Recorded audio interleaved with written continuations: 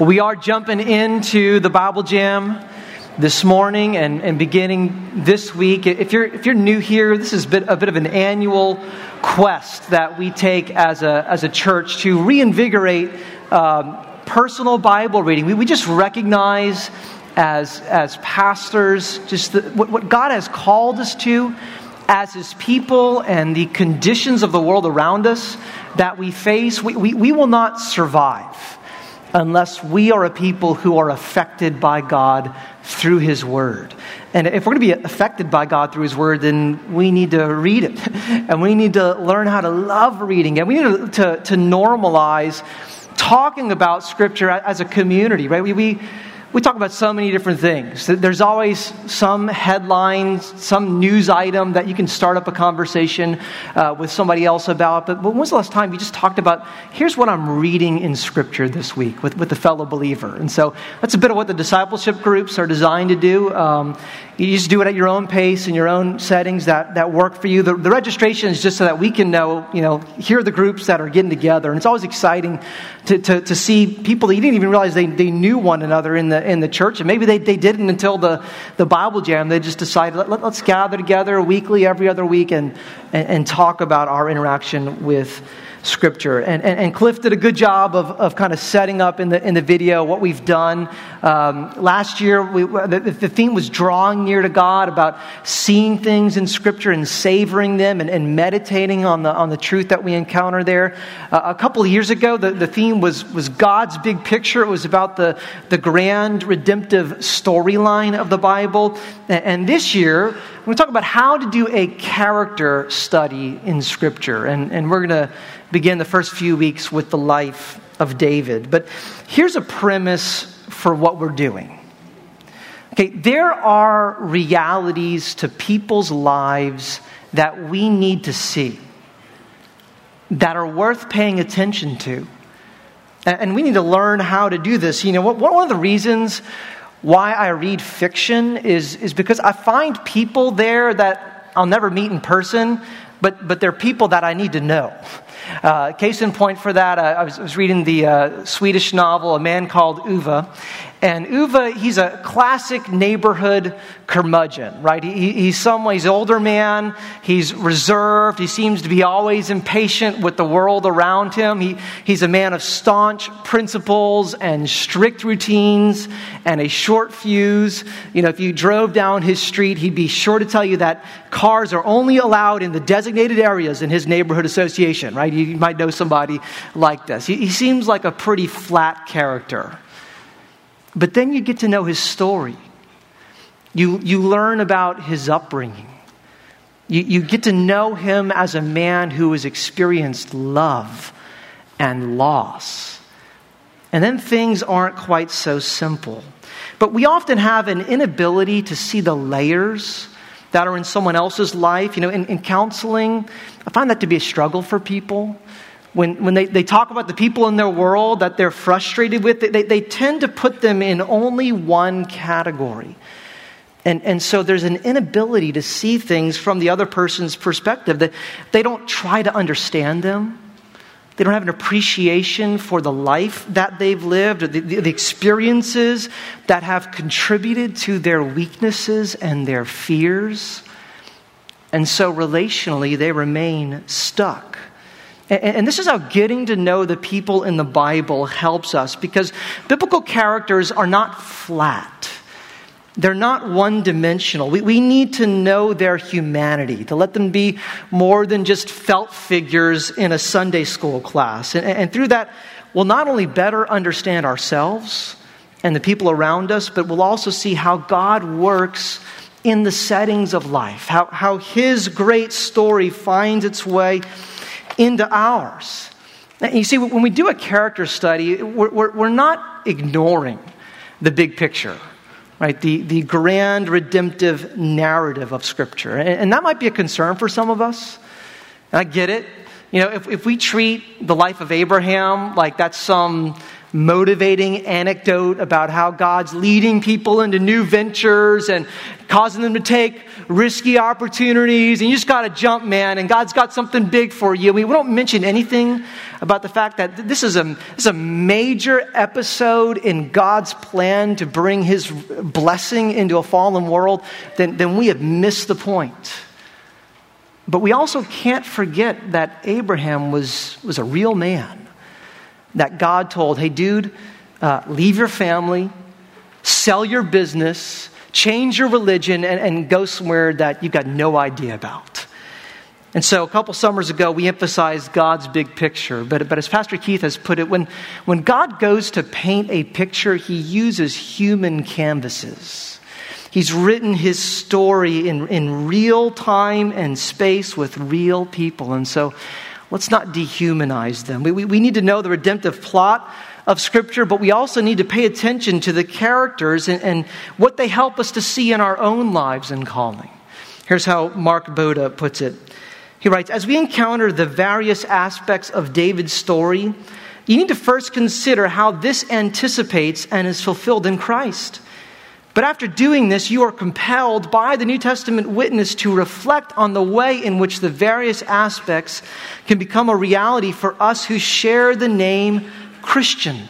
That is, anointed ones. And we find both of those emphasized in Paul's words in 2 Timothy 3. He talks about how the Old Testament scriptures are able to make us wise for salvation in Jesus Christ. If you don't know that about the Old Testament, it's going to feel very distant from you. But he also says that they're profitable for teaching and for correction and for rebuke and for training in righteousness. But the way that teaching and that instruction get presented, it's not through abstract principles. Right? Much of the Bible, it's not a doctrinal index or a how-to manual. There aren't top 5 lists of things to believe and practice. And that's one of the reasons why people have trouble reading it. Because we don't have patience to read the lives that unfold there. But then we miss the impact that God intends them to have on us. There's a scene in the novel about Uwe's childhood. And the author tells a story about a time when he watched his father maintain his integrity, even though it cost him personally. And I won't go into the details there. But the narrator adds this comment about that. He writes, had Uwe been the sort of man who contemplated how and when one became the sort of man he was, he might have said that this was the day he learned that right has to be right.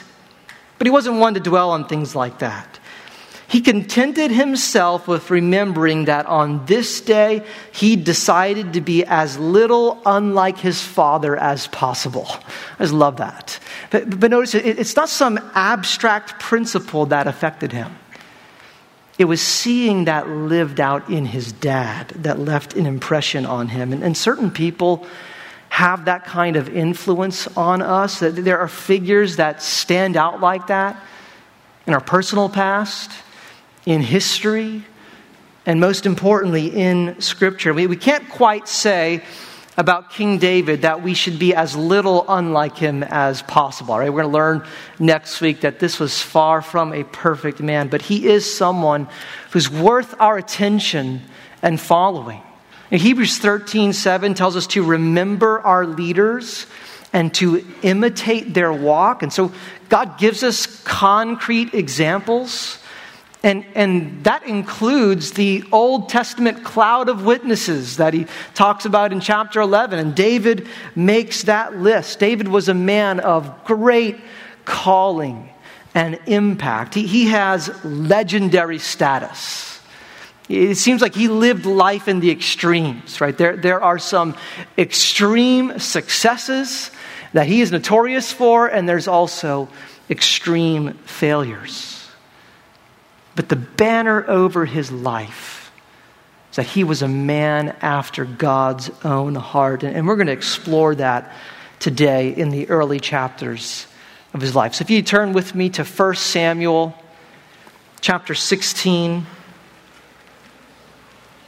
And while you're turning there, David Powelson gives us some guidance as to what we're looking for.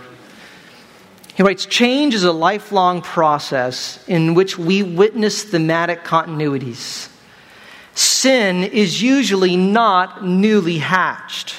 Righteousness doesn't fall like random fire from heaven. I think we wish it would.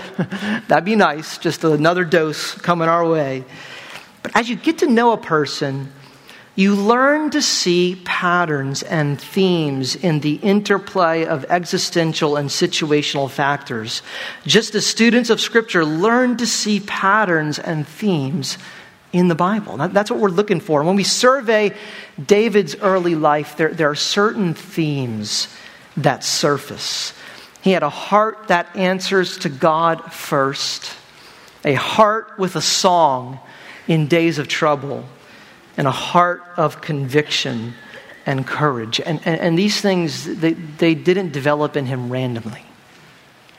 God used formative experiences to shape him into this kind of man. And here's what we're going to encounter. David was a man for whom personal preference and people's approval took a back seat to God's call, interests, evaluation, and equipping. And there is throughout these chapters a demonstration of the failure of human assessment and responses. People are getting it wrong at every step of the way. But the person who learns how to see the way that God sees is greatly used by him. And how we need that today. So let's read together.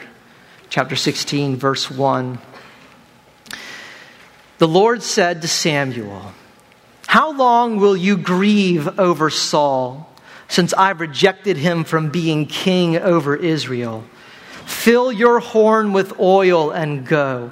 I will send you to Jesse the Bethlehemite, for I've provided for myself a king among his sons." And Samuel said, "How can I go? If Saul hears it, he will kill me." And the Lord said, "Take a heifer with you and say, I've come to sacrifice to the Lord, and invite Jesse to the sacrifice. And I will show you what you shall do, and you shall anoint for me him whom I declare to you." Well, it's clear we've just jumped into the middle of a story here. And you can feel the tension. It is thick. There are failed expectations. There is grief that's mentioned here. There's a real concern about getting killed. There's secrecy, a covert mission to set up a new government. All right, well, what's going on here? Well, you jump into 1 Samuel. The background for that setting is in the book of Judges. And those were dire times for Israel. And Pastor Keith talked about it a little bit last week. Any of y'all go back and read Judges 19 after he told that story there? Just heartbreaking conditions. And there's this refrain that shows up throughout that book. Right? In those days, there was no king in Israel, and people did what was right in their own eyes. God's people desperately need godly leadership. And so it might seem as a bit of a surprise that then you come to 1 Samuel and the people ask for a king, they get rebuked. Isn't that what they need? Right? What's going on here? Well, it's not that they need a king that's an issue. It's why, right? Their heart found God's kingship to be insufficient. And so when Samuel warns them about, hey, here's what you're going to experience if you put somebody like this in place, they reply this in chapter 8, verse 19, no. Right, they just tell him, no. But there shall be a king over us. Why? That we also may be like all the nations, and that our king may judge us and go out before us and fight our battles. They want a king that they can see. And maybe more important than that their enemies can see. And notice their naturalism that's there. Right? We don't just want this invisible God reigning over us. That's fine. Yeah, we want Yahweh to stick around and bless us and say something before, a battle begins. But we need somebody who's really there, right? Somebody you can really see and that the other nations are going to find impressive. They feel like God's leadership is an embarrassment and a liability. And this is the failed self-diagnosis of sinful humanity. You think all the trouble you just went through in the book of Judges is really because God wasn't enough for you?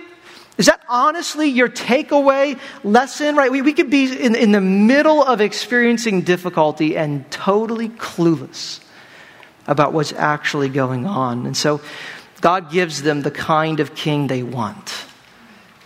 And note this, God can discipline you by giving you exactly what you desire.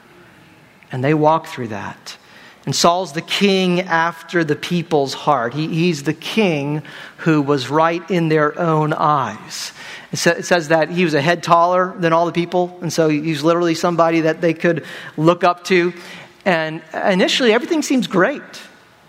I mean, he is impressive. He leads the people to military success. He's a strong leader. But then you come to chapter 13, and it opens with this odd statement. 13, verse 1. You can flip there a couple pages back. It says this, Saul lived for 1 year and then became king. And when he had reigned for 2 years over Israel, translators struggle with that sentence. But because literally the Hebrew reads, Saul was a year when he became king, and he reigned for 2 years over Israel. What's happening there? You realize that the Bible uses sarcasm? And it'll make your Bible reading a lot more fun if you learn how to pay attention to it, right? That might be what's happening here. It's a dig at Saul's immaturity when he came to power and the ineffectiveness of his reign. It's like they just chose a 1-year-old and put him in charge. And his term was pretty short-lived. It lasted 2 years and then came to an end. But either way, we begin to see Saul's pride and presumption lead to his downfall.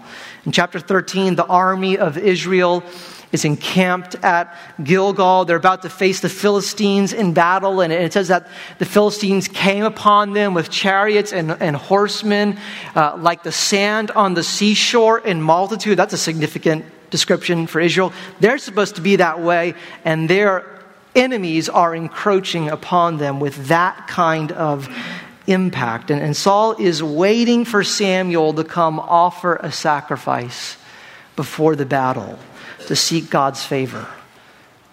But Samuel is delayed. 7 days go by. There's a statement that Gandalf makes to Frodo that a wizard is never late. He always arrives precisely when he intends to.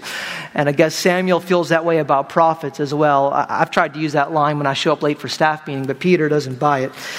I just arrived precisely when I intended to. People are afraid, and they begin to scatter. And Saul's heart answers to the people. He's a pragmatic guy. So he decides, I'm just going to go ahead and offer the sacrifice myself. And note this, there is this strange interplay between kind of self-confidence on the one hand and people-pleasing on the other. And those two things, it's kind of paradoxical, but they can sit in the same individual, and often they come from the same motive. And you see that in Saul. But then Samuel arrives just as he finishes, and a prophet is right on time. And this is the conclusion that comes from that. Samuel tells him in verse 14, "But now your kingdom shall not continue. The Lord has sought out a man after his own heart, and the Lord has commanded him to be prince over his people, because you have not kept what the Lord commanded you." And here David's first introduced, not by name yet. But all of 1 Samuel, the beginning, it's kind of ramping up to David. And I've taken the time here because one of the ways that we understand David is by contrasting him with Saul. Right? In character studies, Saul is what you call a foil character to David, right? He's a bit of an opposite at different points. And as Saul's storyline develops, you then come to chapter 15. And there's the second interaction between Samuel and Saul that sounds like this. And on this occasion, they are facing off with the Amalekites, and they are told to devote everything to complete destruction, to spare nothing as an exercise of God's judgment, and to preserve Israel's purity so they're not influenced by the temptations and the opportunities that are around them. And Saul decides to almost do that. And again, Samuel shows up just in time. And Saul says, I did it, man. Everything that God asked me, we have taken care of. I just love statements like this in the Bible. Samuel's like, really? What's this bleating of sheep that I hear in my ears? And he's like, well, I was kind of saving some of that on the side, to sacrifice. God would probably want that, right? He relies on his own interpretation rather than the direct revelation and command of God. He does what would seem best to him, and what seems best is taking some spoil from the battle. And so Saul tells him, Samuel tells Saul in verse 28, the Lord has torn the kingdom from you today and given it to one of your neighbors who is better than you. And Saul's priorities, they just surface more and more as this unfolds. Look at what he says in verse 30. I've sinned, yet honor me now before the elders of my people and before Israel, and return with me that I may bow before the Lord your God. He just immediately goes into damage control mode. Yeah, I know. I kind of didn't do everything like I was supposed to. I've compromised. But that doesn't have to cancel the whole ceremony of us bowing before the... There's no reason to shut down the photo op, right? Can we just kind of put all this... The people don't need to know about this. And Samuel acquiesces and goes along with the facade. But things are not as they seem. God has moved on from Saul being king. Even though visibly he's still the one who's sitting on the throne. It's not what's on the surface that matters. And so that's the irony of Samuel coming to anoint one of the sons of Jesse under the cover of sacrificing to the Lord, right? 2 times Saul justifies his obedience, his disobedience with sacrifice, right? We needed to offer the sacrifice before the battle. I saved, these things as a sacrifice to God. And so it's going to be through a sacrifice that Saul's replacement is installed here, right? He only allows Saul and Israel to see what they have a heart to see. And so we pick up again, chapter 16, verse 6. When they came, he looked on Eliab and thought, surely the Lord's anointed is before him. But the Lord said to Samuel, do not look on his appearance or the height of his stature, because I have rejected him. For the Lord sees not as man sees. Man looks on the outward appearance, but the Lord looks on the heart. This is informative. Even Samuel is still using a bit of the Saul value system here, but outwardly towering figures matter little to God. Right? The trending names, the talk of the culture, the people that everybody finds impressive, the people that have learned how to build up a platform and have all this kind of visible influence, right? If on the inside there's not a heart that's sold out to God's purposes, God assigns them to irrelevance from his perspective? Does this person value what God values and love what God loves? In verse 8, Jesse called Abinadab and made him pass before Samuel. And he said, "Neither has the Lord chosen this one." Then Jesse made Shammah pass by, and he said, "Neither has the Lord chosen this one." Right? The suspense just builds. And Jesse made 7 of his sons pass before Samuel. And Samuel said to Jesse, "The Lord has not chosen these, and they've run out of sons." Or so it seems. Then Samuel said to Jesse, "Are all your sons here?" And he said, "There remains yet the youngest. But behold, he is keeping the sheep." And Samuel said to Jesse, "Send and get him, for we will not sit down till he has come." Some church meetings just go on forever. And he sent and brought him in. Now, he was ruddy and had beautiful eyes and was handsome. And I actually don't think that's supposed to be a compliment in this account. That's kind of like saying, "Oh, he was really cute when he came." And the Lord said, "Arise, anoint him, for this is he." Then Samuel took the horn of oil and anointed him in the midst of his brothers. And the Spirit of the Lord rushed upon David from that moment forward. Right, this is the setting for David's call. He's from a little town of Bethlehem. And he is the youngest of his brothers. And he's not even invited to this meeting. It's like they forget there's another member of the family until a prophet has to have a sense from God that maybe there's somebody else.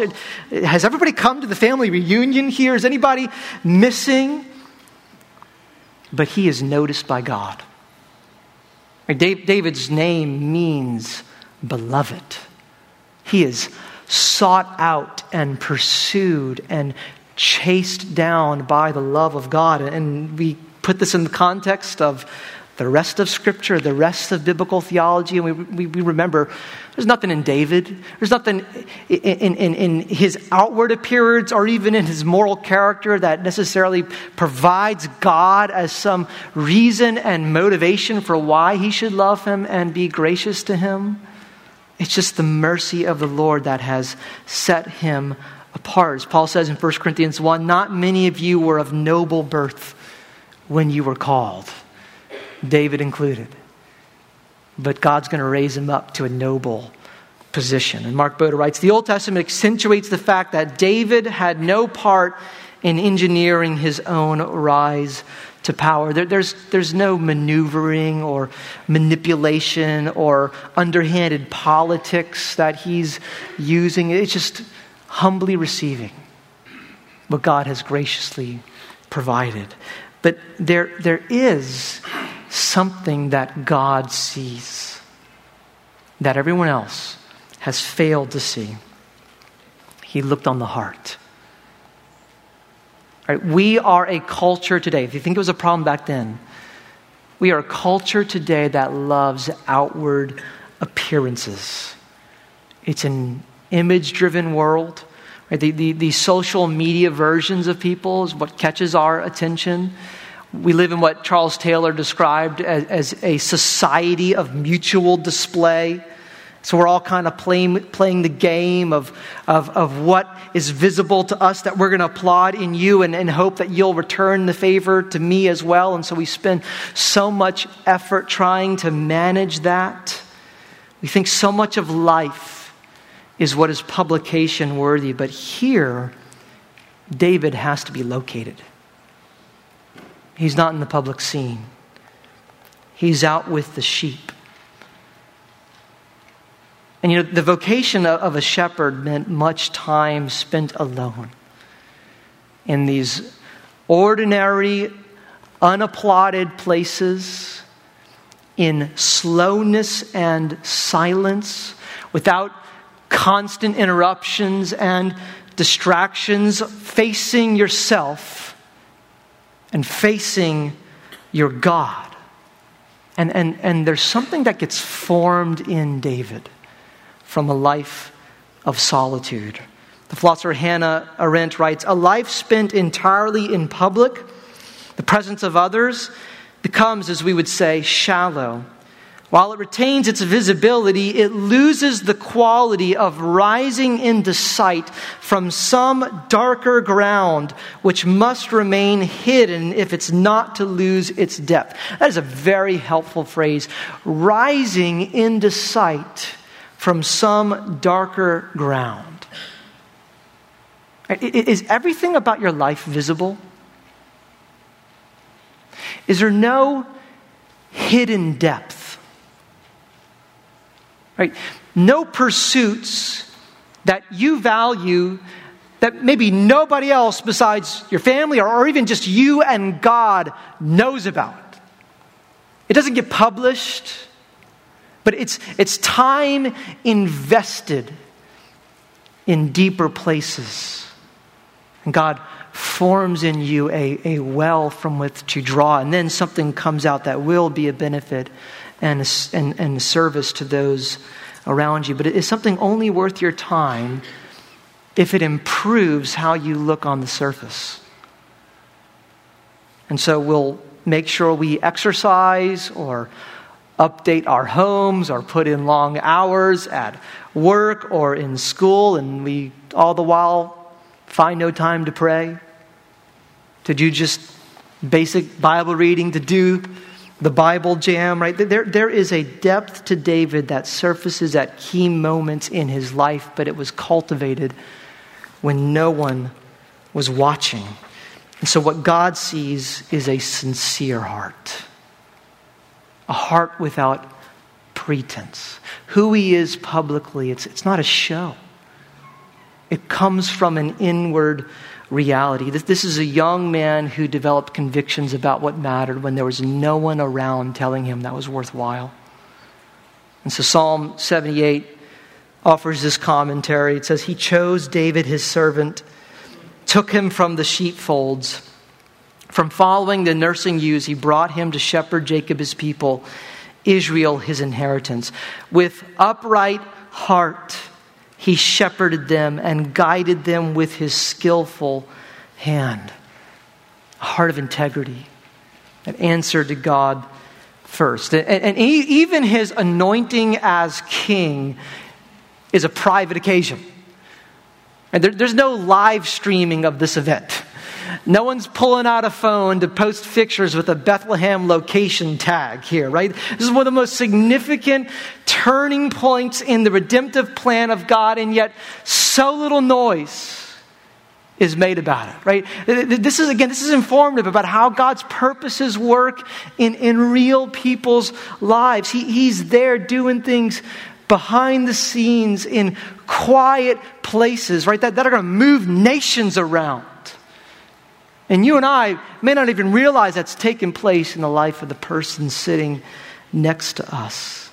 But we can learn something about the timing of God's work here and how he prepares people for their calling. Because David's about 16 years old when he's anointed as king, but it's not until he's 30 that he's installed as king over Judah and then later on over all Israel. And this is challenging in the immediacy of our age.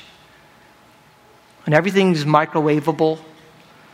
You know, if the page doesn't refresh within 5 seconds, we want to delete that app from the phone. We've got desires that stir in us that are real, maybe from God, things that we want to see happen, and pursuits that we want to go after, and we expect that to kind of show up in reality by next week. We want there to be these quick, linear, 1 or 2 step processes to move forward to some idea that just entered our minds yesterday.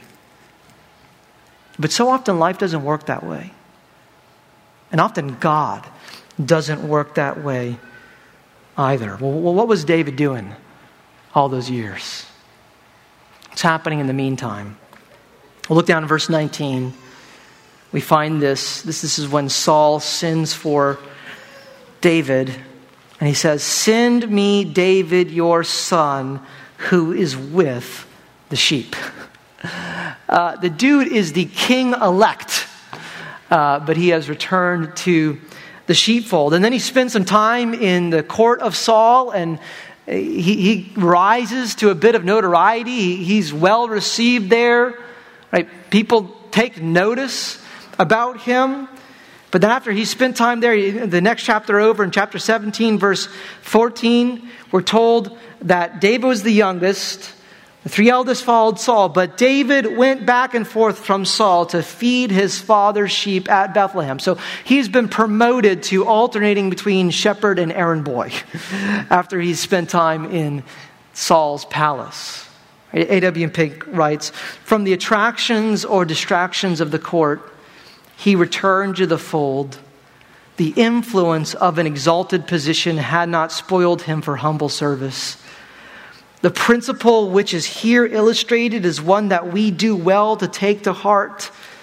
Patience has to be tested, humility manifested, faith strengthened before we are ready to enter into God's best for us. We must use rightly what God has given us if we desire Him to give us more. Now, you want to have influence? Learn how to serve in unnoticed places. In your families, in your neighborhoods, in the church.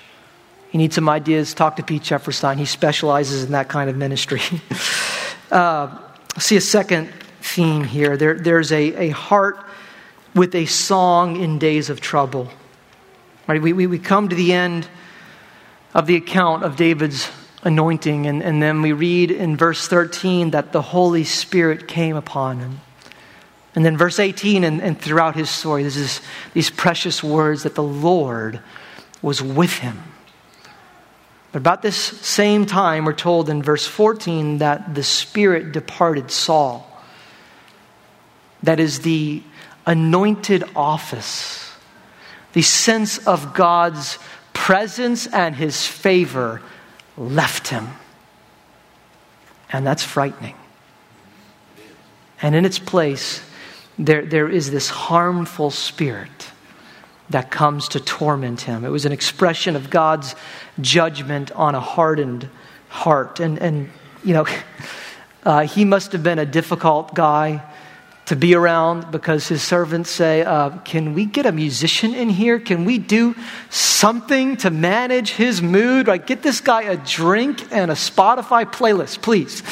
Anything that will help. But notice this. Saul is experiencing the agitation and the unrest that comes from a life of compromise, but instead of responding with repentance, he tries to drown it out with distraction. Right? He can't face the sound that's inside of his own soul, and so he wants to turn up the volume on anything else. And again, Saul serves as a contrast to what we know to be true from David in the rest of Scripture. Right? David had a heart that would go to God. In the midst of his sin, in the midst of his trouble, in the midst of his torment, he would draw near to the Lord rather than retreat away from Him. He was a man of worship. And so David's name comes up. Verse 18, one of the young men answered, "Behold, I've seen a son of Jesse, the Bethlehemite, who's skillful in playing, a man of valor, a man of war, prudent in speech, a man of good presence, and the Lord is with him."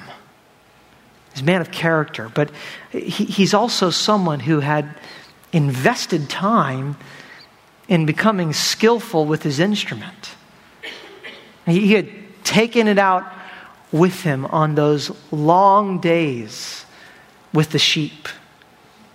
Right? Those dark and lonely nights spent in the wilderness, he brought along his harp, or he brought along his lyre, and he poured out his heart to the Lord. As he tended to the sheep, he watched over them. He wrote songs like Psalm 23, aware, I've got a shepherd as well. There's someone who is watching over my soul with the same measure of intentionality and same pursuit and same protection that I am showing to these sheep. David knew loneliness. From these early chapters, it's clear that he knew what it was like to be mistreated by his family, by the people around him. Soon he's going to be on the receiving end of outright attack, threats on his life. Right? Those are the factors that can lead you to withdraw. Just hang up an emotional do not disturb sign. To stay away, to search out secret escapes. But David poured out his experience before his God. And as you read the Psalms, there seems to be a song for every occasion. I want to encourage you to do this. Pay attention to the little titles. Right? So you have verse 1, but you have some smaller font that's right above it that tells you what's the background for this. Sometimes you don't have that.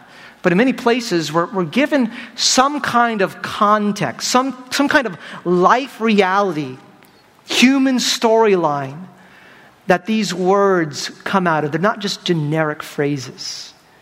They're not truth that floats in midair. They're rooted down in real suffering and real trials and real difficulty and real blowing up your life with your own sin, and God's grace never runs out. Just give you an example of this. Psalm 34.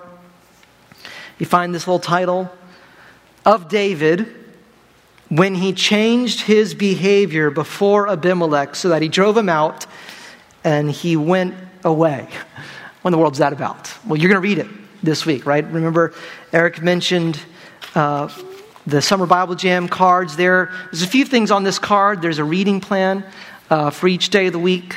For this week, you'll get a new one next Sunday as we follow along with David's life for these first few weeks. There's some discussion questions as you gather with your discipleship group, and then an additional resource there. But one of them listed there, right? You see 1 Samuel 20 on Wednesday, and Psalm 34 and Psalm 52 selected a couple of psalms that go with those episodes in David's life. What's this about? Well, you guys who are familiar with David's story, you know later on, Saul does catch on to the fact that this dude's going to take the kingdom from me. Not because David tries to get that by force, but he's won over the people.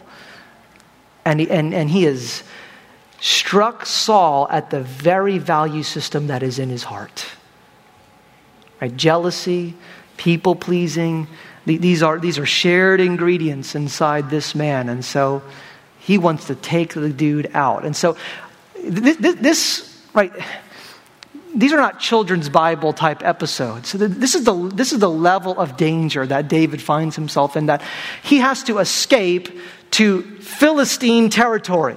Right? This is after, we're about to come in chapter 17, David kills that dude Goliath, their favorite champion.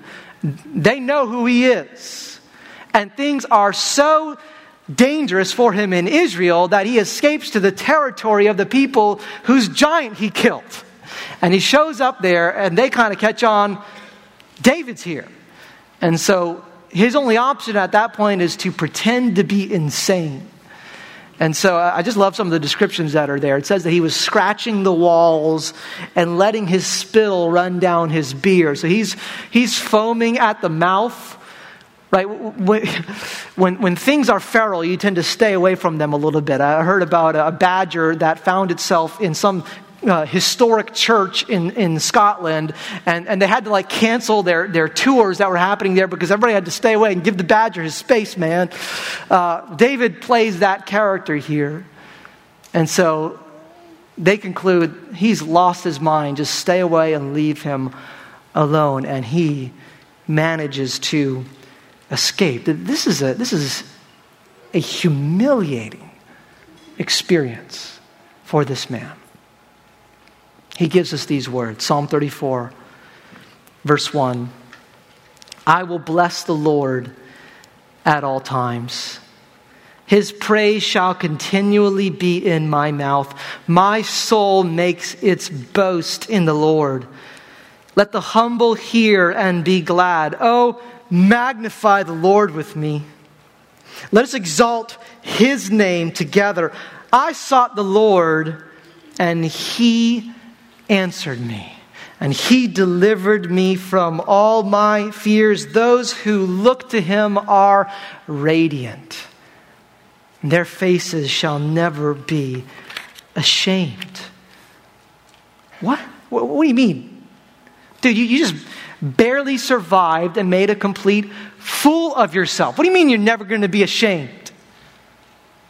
And David says, yeah, and you'd be a fool to think that's all that was going on in that moment.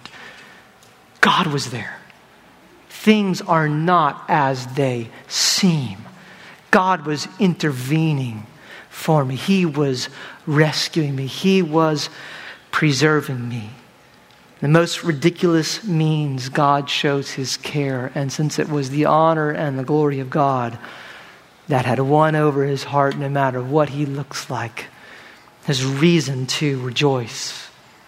Now, not all the Psalms sound this positive, right? Many of them are Psalms of lament, of confusion, of grief. Right? You get, one of the benefits of reading the Psalms is you get divine permission to ask God, why? Where are you? How long is this going to go on? I'm surrounded by darkness and darkness alone. Right? There is so much emotional reality that you encounter in those words. You get the real David in the Psalms, right? They are the exact opposite of being fake. John Calvin called the Psalms an anatomy of all the parts of the soul. He doesn't retreat from his experience. And so often we don't want to see ourselves. It's one of the reasons why we never get quiet.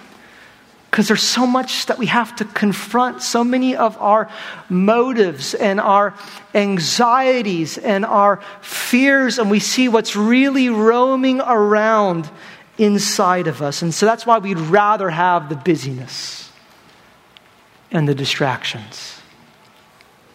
David stares honestly at himself, and he goes to God as his refuge in the midst of brokenness and pain.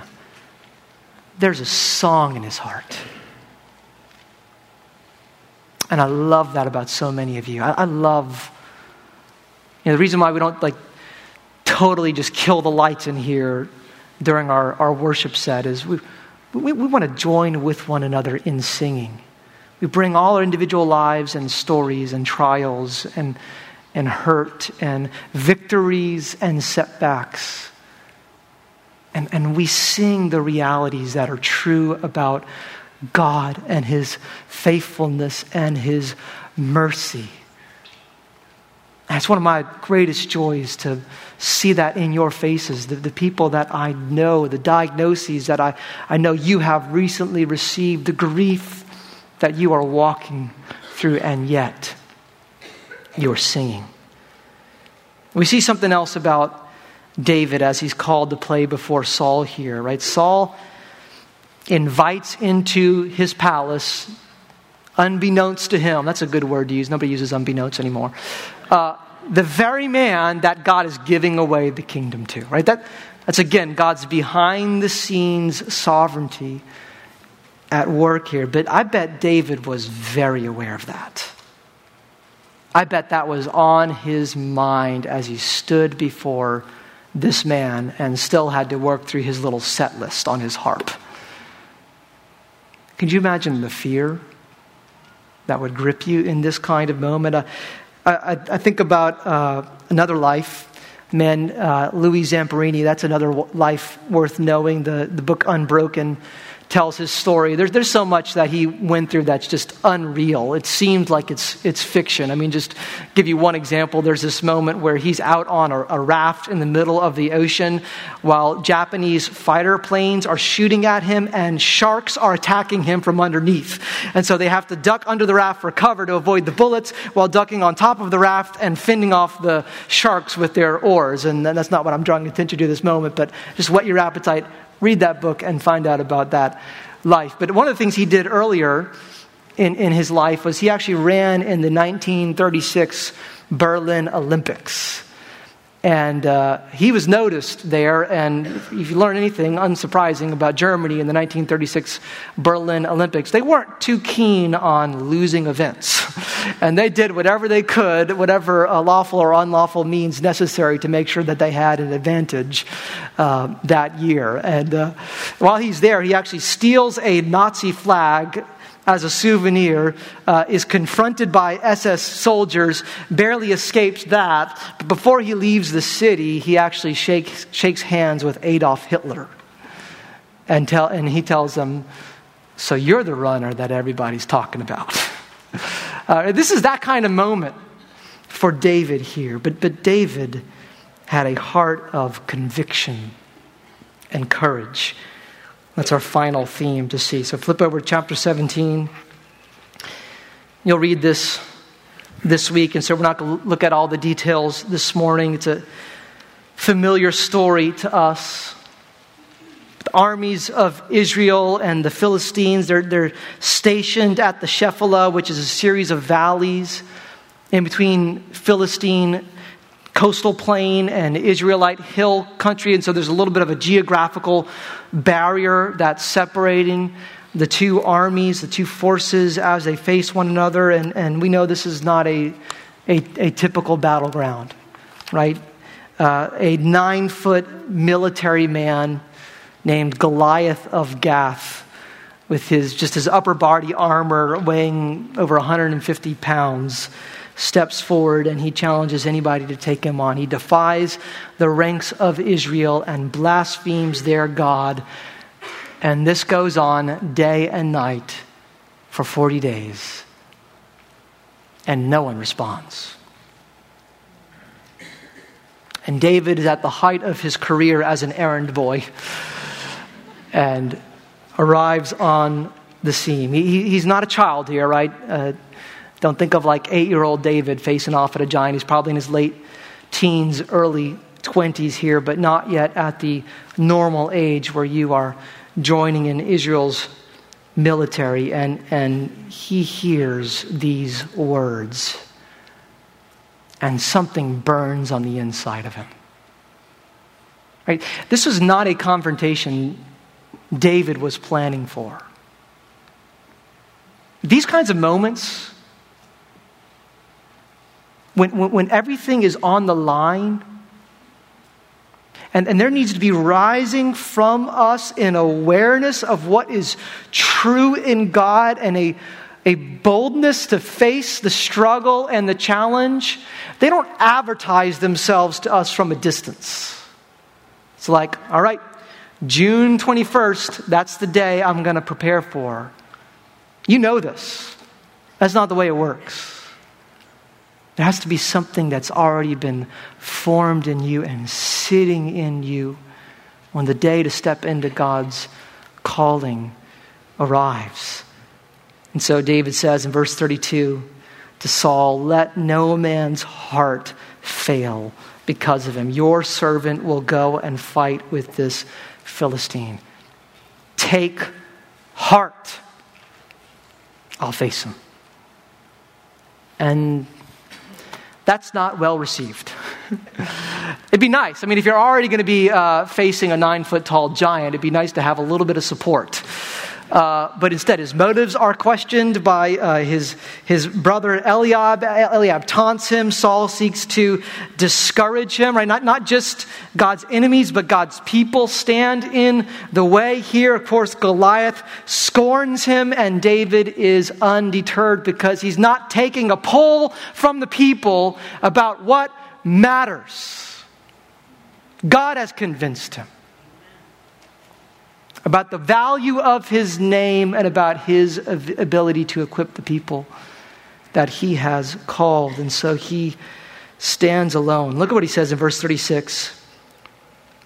"Your servant has struck down both lions and bears, and this uncircumcised Philistine shall be like one of them. For he has defied the armies of the living God." And David said, "The Lord who delivered me from the paw of the lion and from the paw of the bear will deliver me from the hand of the Philistine, right? He sees not as man sees. He doesn't just see what's visible. He sees Goliath for who he is, and he sees God's people and their God for who he is. Right? Goliath is both less than he seems and more than he seems. He is, in the words of 2 Peter 2, an irrational beast. And David says, I've faced those before. God's delivered me from them. I've faced bears. And he's also, in the words of 1 Peter 5, a roaming lion. He knows spiritually what's taking place here, and he sees, and you are the armies of the living God. You think that when you got a king named Saul, that God took the day off? Saul's not out there fighting this battle, right? Abner's not out there. The significant, powerful, impressive men of the day are nowhere to be found in this moment, but God still reigns. And David knows this. Where'd that come from? And that's what we need to see. I want that. A.W. Pink writes, it was away from the crowds, in the quietude of pastoral life, that David was taught the wondrous resources which there are in God available to faith. There in the fields of Bethlehem, he had, by divine enablement, slain the lion and the bear. This is ever God's way. He teaches in secret that soul which he has elected shall serve him in public. Ah, my reader, is it not just at this point that we may discover the explanation of our failures? It is because we've not sufficiently cultivated the secret place of the Most High. That's our primary need. But do we really esteem communion with God our highest privilege? Do we realize that walking with God is our source of strength? There had been direct dealings between David's soul and God out there in the solitude of the fields. And it is only thus that any of us are taught how to get victory. Whitney, thank you so much for your Summer Bible Jam testimony and for the time you invested in direct dealings between your soul and God, in which he was faithful to prepare you for this kind of moment. David is committed to God's honor and glory more than his own safety and comfort. Eric, if you'd come back up, man. Here's a statement from a New Testament life, one that we're not going to be studying this summer, but well worth our attention. The Apostle Paul, Philippians 1, verse 20 says, it is my eager expectation and hope that I will not at all be ashamed, but that with full courage, now as always, Christ will be honored in my body, whether by life or by death. Right? That sounds backwards. Think about the experiences that bring you to a place of feeling ashamed. A feeling that did not play out how I hoped. Right? That, if anything, that's what we want to stay away from. We don't take risks because we want to preserve. I'd rather stay thinking that things are okay than to fail. Right? And so it's like I don't want to blow it. I don't want to be seen as somebody who doesn't have it together. And so I'm going to retreat away from moments of faith and challenge that call forth that from me. Paul's value system is totally turned upside down. That I might not be ashamed, but that people will still think I'm up to snuff. That Christ will be honored by my life or by my death. Let me stay and serve sacrificially and labor, or take me out. But do not in any way detract from Christ being exalted in my life, because that would mean shame. That is the definition of failure. And that's how David saw it as well. And so he is held in derision, faces this giant. And one stone, one little word fells him. Right? The anointed king crushes the head of the serpent's seed. He faces off with this beast of the field and leads his people to victory. Which is, by the way, what we first need to take away from this. If we start by writing ourselves in this story and think we're David and what's the giant that you're facing, your personal giant, if that's all this is to us, then we have missed the big picture. We have missed God's agenda for it. You know where you and I are here? We're not out on the field. We're with Israel towering in the corner in fear, needing to be rescued. And Jesus stepped in and won the day. But that same Savior, that Son of David, calls us to follow in his footsteps, to walk in the way that he has set for us. And when Jesus is in us, when the glory of Christ has won our hearts, and that's what we value, above outward appearances and personal preservation and people's approval, there will be courage. And we will be people after God's own heart. Let's stand together.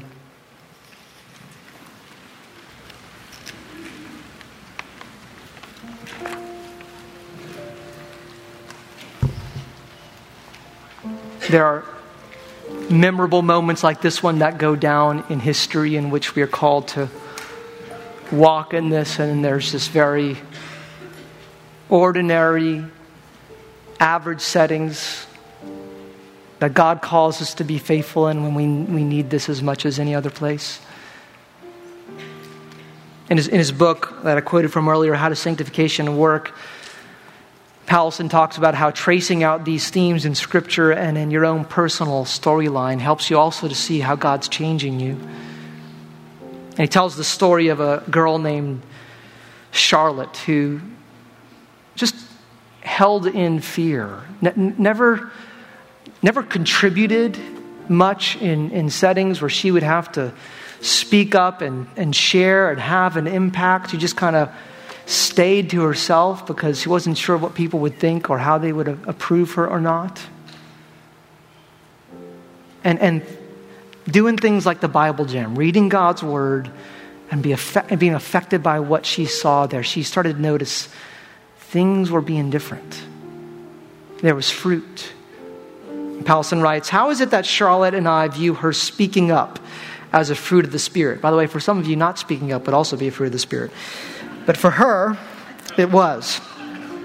That item is not on any list of fruit, though I think it's implicitly among such things of Galatians 5:23. We know it is good fruit because we understand her situational troubles and personal struggles in the light of Revelation.